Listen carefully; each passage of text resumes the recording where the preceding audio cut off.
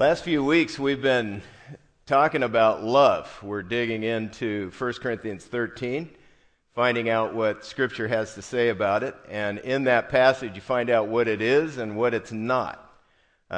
Many of us base our definition of love on experience, movies, songs, cards. We pick up notions and concepts and ideas about love and we sort of stack them in a pile, and then when we need to make a decision or we're in a relationship, we just sort of pick something and try to make it work. In the Scripture, it's interesting what happens, I find, as I get into the Scripture and find out what God says about things. It's sort of like there are principles that fit together, sort of like a raft. You know, like you got they line up, you can tie them together, and they actually help you float. That stack of ideas that we just sort of pick up along the way doesn't necessarily float. But these ideas are incredibly helpful because they're from the one who made us. He knows how it works. Our definition of love is crucial because it impacts how we give and receive it. It impacts what we do in relationships and how we respond to others. So God wants us to learn the right definition so that we're, able to love like He does, and to clear up the confusion, to sort of give us the right picture of what it means to really love other people. So the first week we found out that love matters to God. First week of this series. Love matters to God. It should fuel everything we do. It should be the motivating force behind what we say and do. Second week, love celebrates people. And it doesn't envy them. Envy short circuits love. It cuts it at the knees. Love is not proud, it's humble. The third week we looked at how humility allows us to choose to love others. And then last week, love is not rude. When we love others, we value them. And we don't take value away from them. That's very important in love. This week, we're going to dig into the next phrase in 1 Corinthians 13. We've been looking at it phrase by phrase. And this is what it says. Love keeps no record of wrongs. 1 Corinthians 13:5. The last part of that passage, that verse. When was the last time someone did something wrong to you? Can you remember? When was the last time that you felt it? It landed on you. Maybe somebody lied to you. Maybe someone made a commitment they didn't keep. They promised to do something they didn't follow through. They were rude to you. They didn't consider you. They left you out. Whatever happened, can you pinpoint a recent scenario? If you're like me, you can remember some wrong done to you. You can remember the last time, possibly. And I immediately remember the real hurts. I remember how they felt. When we get wronged, depending on how deep it is, emotions usually arrive shortly after, if not immediately, connected to it. And the wrong, if we're not careful, can become kind of like an engine on a train that pulls some boxcars along behind it that are really emotions that we don't want to deal with. Some of these emotions are hurt. Someone said something that cut us. Disappointment. Someone let us down. They said one thing, did another thing. We had some expectations about how it was going to go. It didn't go that way. We're relying on them to come through. They didn't. When we experience hurt and disappointment, many times that leads to other emotions that are sort of like links on a chain. And the links on the chain, they start wrapping around us. Maybe they wrap around, our arm at first. And some of these emotions are like sadness. That emotion can drain us when you're just sad. It drains us, depresses us. There's a normal depression that all of us experience. Demotivate us at times. We feel crushed. We're unable to accomplish things that we normally would, that we'd be motivated to do. So sadness is one of those boxcars that's following along, one of the links on the chain that happen. Anger is another. And this leads to questions like, why did they do that? What were they thinking? What is their deal? And so we get, it kicks in. And anger can make way to rage. I will never let them do that again to me, and I'm going to make them pay. I am going to look for a way to make them pay. Rage. If we don't know what to do with these emotions and the thoughts that go with them, then they begin to wrap around us and tie us down like links in this chain. And actually, the longer we let them go, the bigger the links get, the stronger the chain. And this is quite a bit heavier than that little dinky thing I was just holding. A lot heavier. Starts weighing us down and affecting us. They begin to wrap around us and tie us to the past like a chain.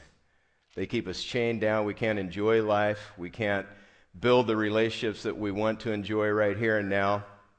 The longer that we let them dominate the thoughts, the stronger they get a hold on us. So this is crucial, what we're talking about today. Love keeps no record of wrongs. None. There are three main responses to wrong that we can take. We can choose one of these. First of all, we can refuse to forgive. Just flat out refuse to forgive. When we open up when we do this, we open up the record of wrongs regularly. Actually, that word record means inventory, literally. It means to have an inventory. So somebody bothers us, they irritate us, they wrong us again and again. We take out the inventory and we check it off. We just keep it, we keep the list right there. The chains sort of tighten down like a boa constrictor, and they're just starting to choke us if you refuse to forgive. Another response is to pretend to forgive. You know, we may look at the record of wrongs. It may be there. Something happens, we sort of glance at it, but then we pretend it didn't happen, and we just try to put it away without really dealing with it and act like it doesn't exist. But in actuality, if you don't deal with the record of wrongs, it's still there. It still exists, and it's going to be affecting the way you treat others, the way you relate to your family and friends. Option 3 is to really choose to forgive the person. And this is to put the record of wrongs away, to lose it, to burn it, to tear it up and burn it and get rid of it. And when you do, you take that inventory. You may recognize the wrongs, the record that's there, but then you get rid of it. You will not make them pay for what they've done. That's what it means to forgive. To forgive literally means to send it away, to let it go. Practically, that means that you decide, I'm not going to make them pay any longer for what they've done to me. That's how you get rid of the record of wrongs. This is where you see the connection between love and forgiveness. A direct connect, a direct link between the two. When you forgive, you choose to do what's right and best in the situation for the other person, regardless of how you feel. And you can forgive regardless of how you feel, just like you can love regardless of how you feel. That's real love. When you love somebody, when you forgive somebody, in spite of your feelings, the chains are broken. And the burdens are lifted through the power of forgiveness. This is an important thing to learn. On the other hand, if you refuse to forgive or pretend to forgive, the memories replay when we're wronged, and we become further and further wrapped in the chains of bitterness and negative emotions. Over time, bitterness grows. It actually distorts our memory of what's happened. And often this bitterness has blown an offense up bigger than it really was, and it hurts more than it really should. That's not always the case, but sometimes. Research has shown, it's interesting, research has shown how everybody's memory of an event, say we have a shared event, a group of us, we go through something, and we've got this memory of something that happened. It was a wrong, maybe it was a hurt. Everybody remembers the hurt from their angle of advantage. That's what research shows.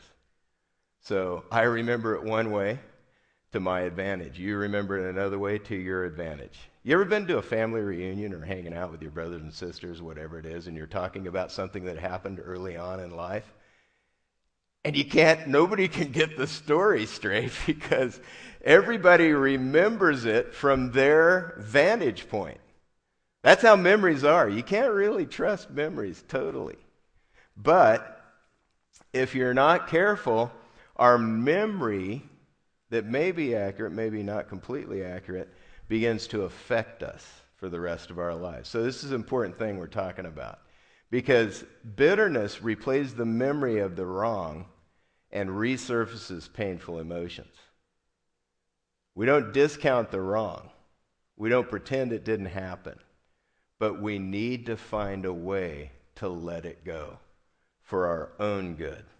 We do, because if we're not careful, we end up reliving the pain over and over and over again. Since this is the case, God commands us to take the first step toward freedom and forgive. He commands it. He demands it.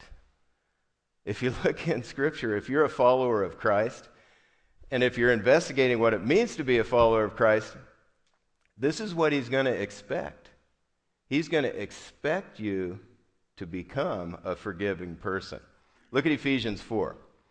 Let all bitterness and wrath and anger and clamor and slander be put away from you, along with all malice. Be kind to one another, tender-hearted, forgiving one another as God in Christ forgave you. That's the command. Be kind, be tender-hearted, be forgiving. Those are things that flow from bitterness there. Wrath, anger, clamor, slander, malice. Malice is a deep-seated ill will toward other people. If we're not careful, that sits on us and it starts to poison our relationships. We're told to put away bitterness because this is the major step toward freedom. We put it away by deciding to forgive. That's what we do. Forgiveness is a decision. We'll talk about how to do this. It's a decision. It's something we can decide to do. You can make the decision to forgive right now. Right now, right here today. You can make that choice. However, if the hurt is deep, forgiveness often requires commitment and resolve to experience it emotionally. So there are two aspects. We can decide right now, but we may still have to work through emotional forgiveness. God commands us to forgive for our own good. For our good. In many ways, it's more beneficial. In fact, research has also shown that the one who forgives gets more out of it than the one who's forgiven. It's more beneficial for the forgiver than the forgivee. So God, who loves us deeply, demands that we become forgivers. This is what he expects. Forgiveness is worth the effort because it brings with it a major benefit: freedom. Freedom from the chains.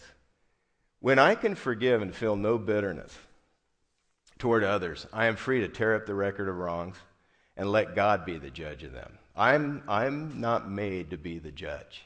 You aren't made to be the judge of other people. The record of wrongs is sort of like a rap sheet a list of offenses that are brought before a judge. And when we refuse to forgive, we're being the judge. We're taking God's place. God's the judge. That's his role. We don't have the hard drive to keep track of all of the wrongs that have been done and sort of compare them to our wrong and decide who's on the right side and who weighs heavy. We can't figure that out. We don't have that. That's not our place.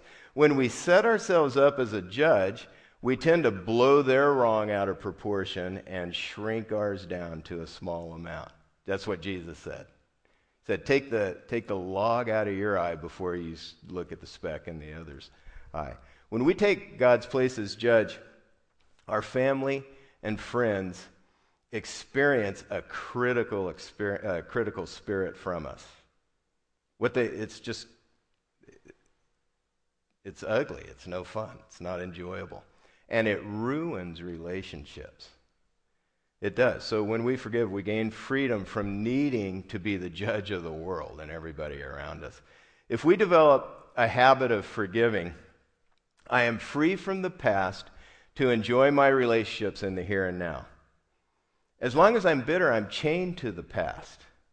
And I walk backward into the future. That's hard. That's hard to do. It's hard to walk backward into the future. But that's what happens if we hang on to the wrong, if we keep the record of wrongs, if we hang on to it.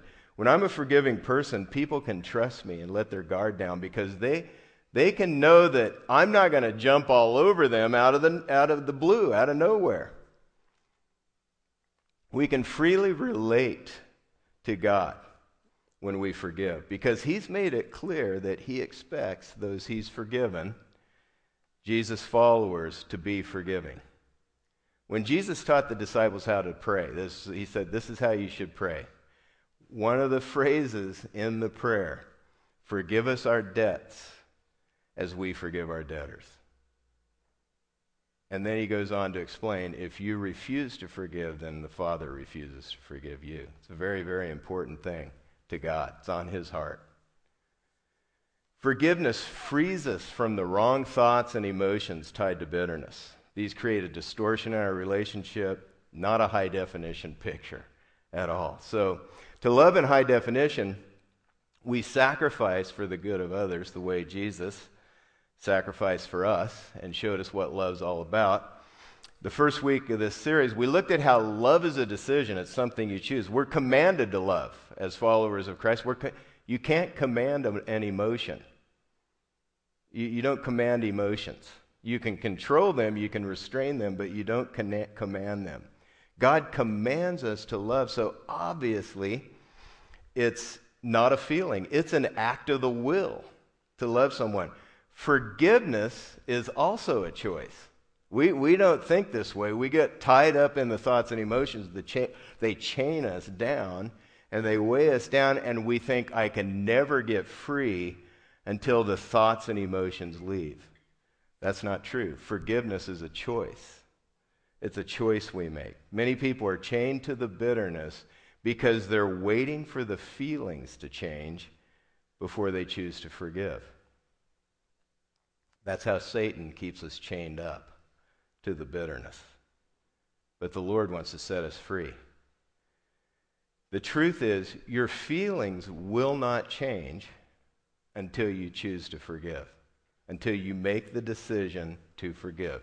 It's a decision to forgive that unlocks the chains of bitterness and starts the process of freedom from bitterness and wrath and clamor and anger and slander and malice. Verse 32 says, be kind to one another, tender-hearted, forgiving one another as God in Christ forgave you. This is the command. Unless you understand forgiveness, it seems like God's asking you and I to do something that's impossible.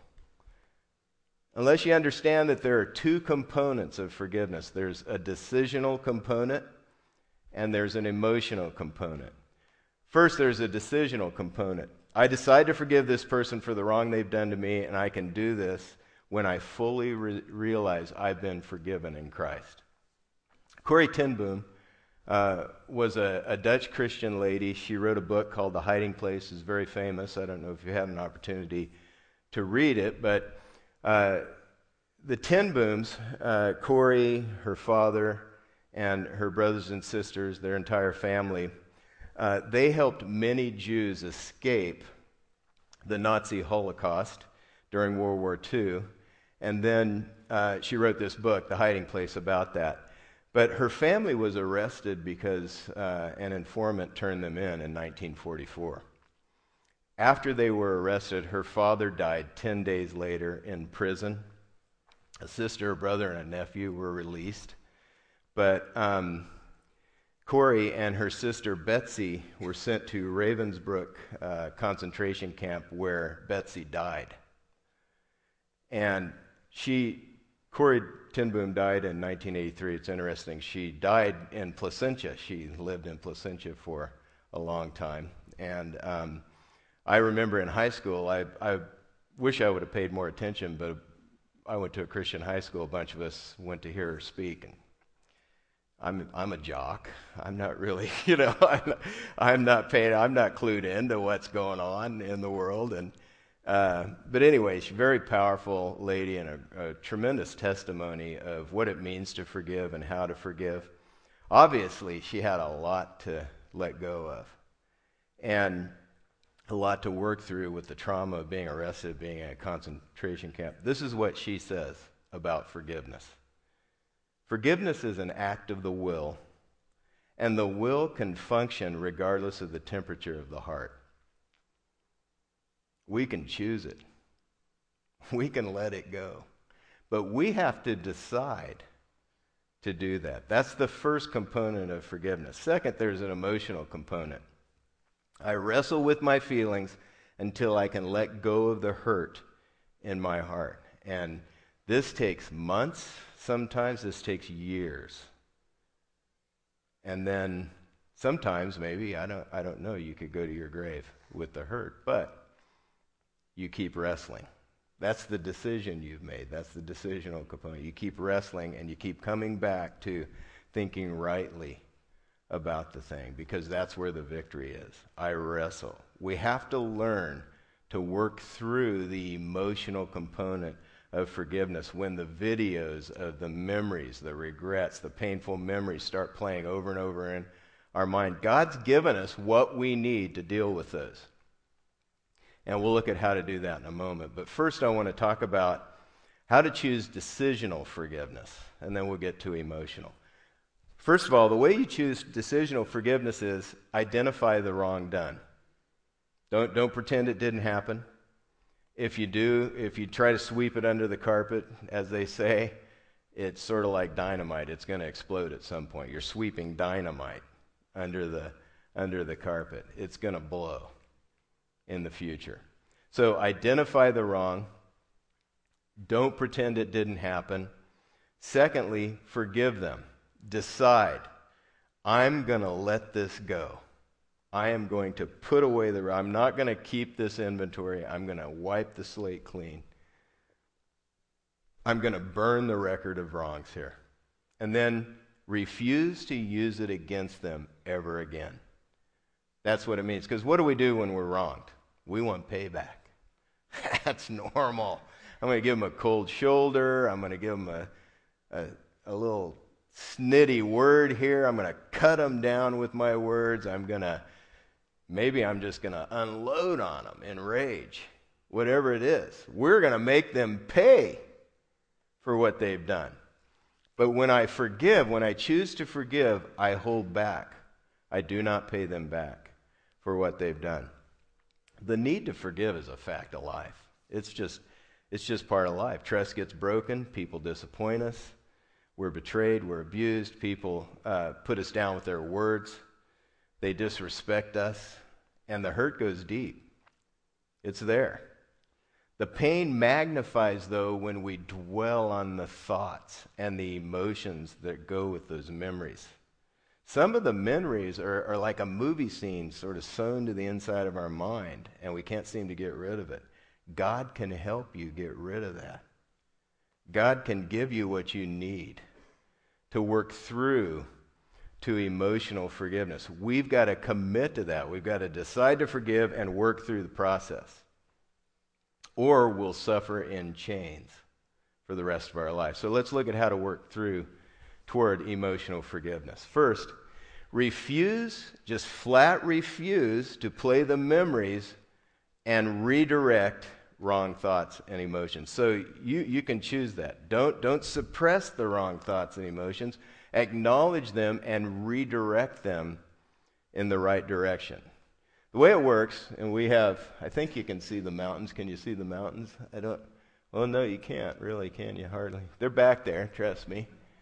I don't usually like to draw attention to the scene outside, but what happens on those mountains is rain or snow falls on the mountain and begins to pour down on the mountain, and it forms rivulets. Rivulets form, they go the path of least resistance, and over time they become deep chasms. They can become creeks and rivers, and they sort of go the path of least resistance. Our thoughts are the same way. What tends to happen when we deal with life, when we deal with hurts and pain, they'll naturally flow. Our thoughts will naturally flow in a certain direction, and it's usually down, not in a good direction, because gravity doesn't only affect our physical lives, but it affects the way we think. It's just pulling us down. There's a pull down. So they're going to naturally flow in the way of least resistance. We have to choose to fix our minds on the right things. That's how you gain victory. You build a dam, so to speak, and you redirect the flow of your thoughts. So when the memory crops up, you choose to focus your thoughts on the right things. You shift your focus from the pain and the memory to the truth that God's given us. Father, I'm wrestling with this again. You might pray. God, I am wrestling with, will you help me in this moment? Will you help me with this? Thank you for all that you've done, all the ways that you've forgiven me. You've forgiven me completely in spite of myself. I'm grateful for that. You refuse the wrong thought, and then you thank and honor God and replace the thoughts with the truth. This is the dam. We build the dam this way. We stop them. We shift to gratitude to God. We shift to asking God for help, and then we replace the thoughts with the truth. I could have done the same thing. God, please forgive me. Help me to forgive freely. Thank you for forgiving me. Lord, I know you're going to use this pain for my good, and he will. He will use it for your good. I don't have to have what they owe me. Start learning to tell yourself the truth because you believe yourself. We have to tell ourselves the truth because we buy into what we say to ourselves.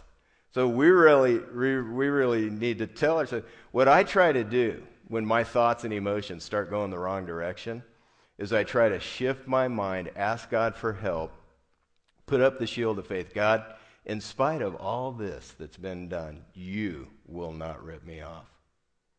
That's the shield of faith. You will not rip me off, God. I can trust you. And then I try to memorize short verses of Scripture that help me. Genesis 50:20 is a good one when you're working through bitterness. It's Joseph talking to his brothers. You intended to harm me. You meant it for evil, but God meant it for good, to accomplish what is now being done, the saving of many lives. So his brothers intended to harm him, but Joseph understood that God was using it for his big purpose.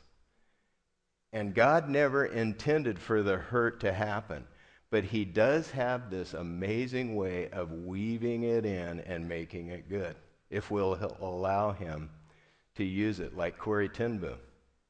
Yeah, she used her story and the lessons learned about forgiveness to help a whole bunch of people through their life.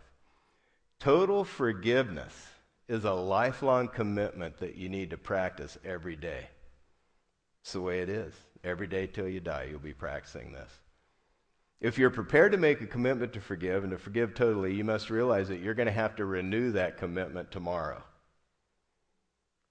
And it may be even harder tomorrow than today, depending on what's going on. It could be even harder next week or next year, but you're committed to it, and over time, the pain will lessen and hopefully subside. But if you continue to wallow in the thoughts and emotions of it all, you are chained down to the past. God can give you freedom from that. The second key to experiencing emotional forgiveness is to deal with the anger before it starts, before it does its damage. Well, not before it starts. That's impossible. But before it does its damage. Ephesians 4:26-27. Be angry and do not sin. Do not let sun go down on your anger, and give no opportunity to the devil. Sundown should be like an alarm to remind us to deal with the anger that we're still holding on to. We need to just forgive. We need to deal with anger quickly. We need to talk it out if we need to talk it out. We need to go to God and take it to Him, or talk it out with the people who have hurt us, or figure out what it's going to take to let it go and not let it just sit. Because what happens when we don't deal with anger quickly, it spills over into other relationships that aren't connected to the original problem. And if we let days and weeks and months and years go by without dealing with our anger, we lose sight of the source of the anger, and then circumstances change, faces shift around. We have different people in our life, but we take the rage, we take the anger with us. And if you don't deal with anger quickly, you forget its source and you can't resolve it. So you carry it into other relationships, and out of the blue, out of nowhere, it affects the relationship you're in right now. God can help you if you find yourself in this place. This is the opportunity that Satan wants to take advantage of, and God can help us get free from this. So we need to forgive, and then forgive again.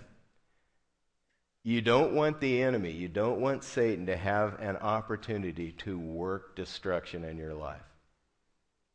Finally, get wise counsel if you're stuck in replay mode.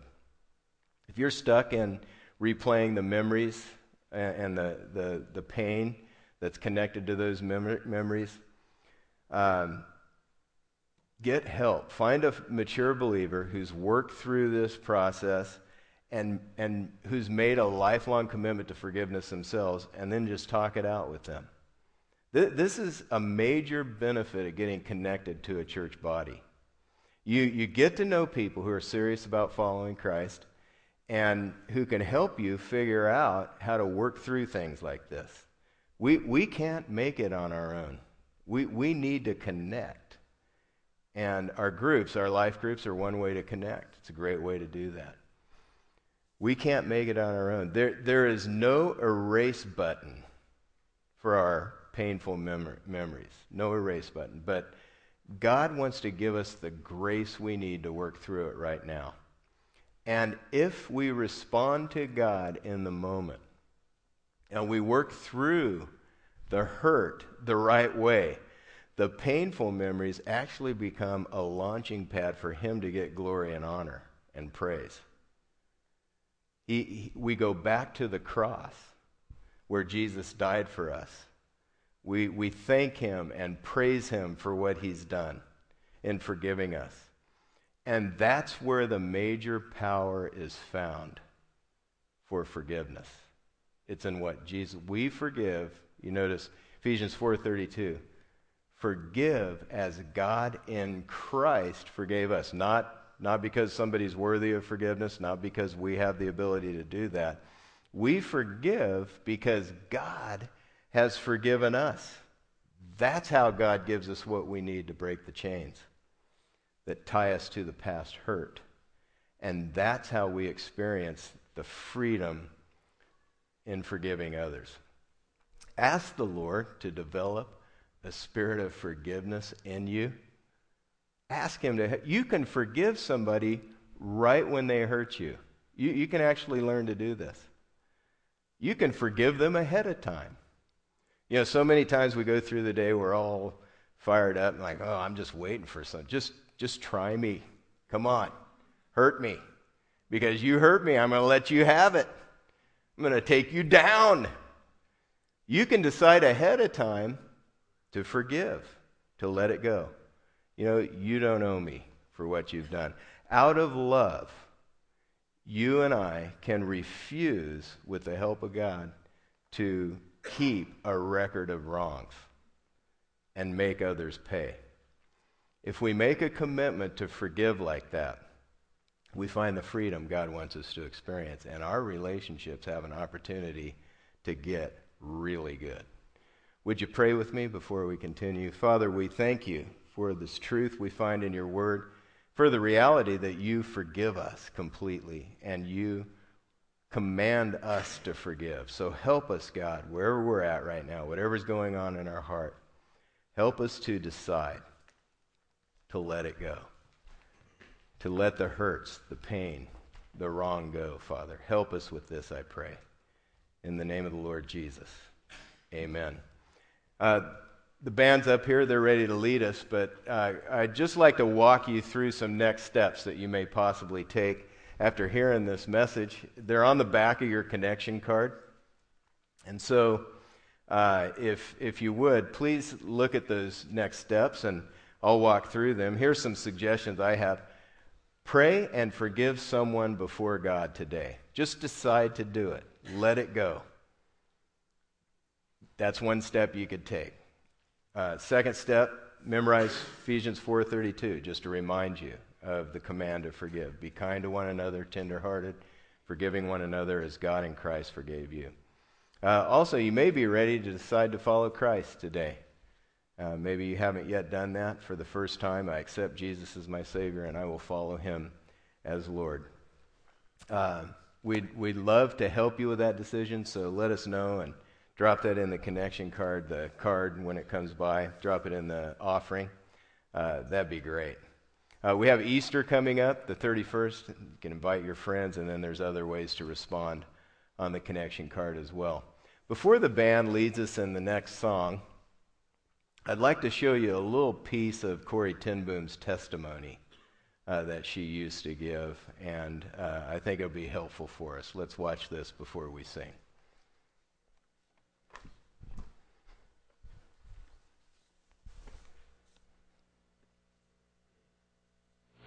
It was some time ago that I was in Berlin. And there came a man to me and said, Mr. Boom, I am glad to see you. Don't you know me? And suddenly I saw that man. That was one of the most cruel aufsehers in concentration camp. And that man said, I'm now a Christian, I have found the Lord Jesus. I read my Bible and I know that there is forgiveness for all the sins of the whole world, also for my sins. I have forgiveness for the cruelties I have done. But then I have asked God grace for an opportunity that I could ask one of my very victims forgiveness. And Fräulein ten Boom, will you forgive me? And I could not. I remembered the suffering of my dying sister through him. But when I experienced that I could not forgive, suddenly I knew I myself have no forgiveness. But I was not able, I could only hate him. And then I took one of these beautiful texts, one of these boundless resources, Romans 5:5, and thank you, Father, that your love is stronger than my hatred and unforgiveness. That same moment I was free. And I could say, brother, give me your hand. And I shook hands with him. And it was as if I felt God's love stream through my arms. You never touch so the ocean of God's love as that you forgive your enemies. Can you forgive? No. I can't either. But he can.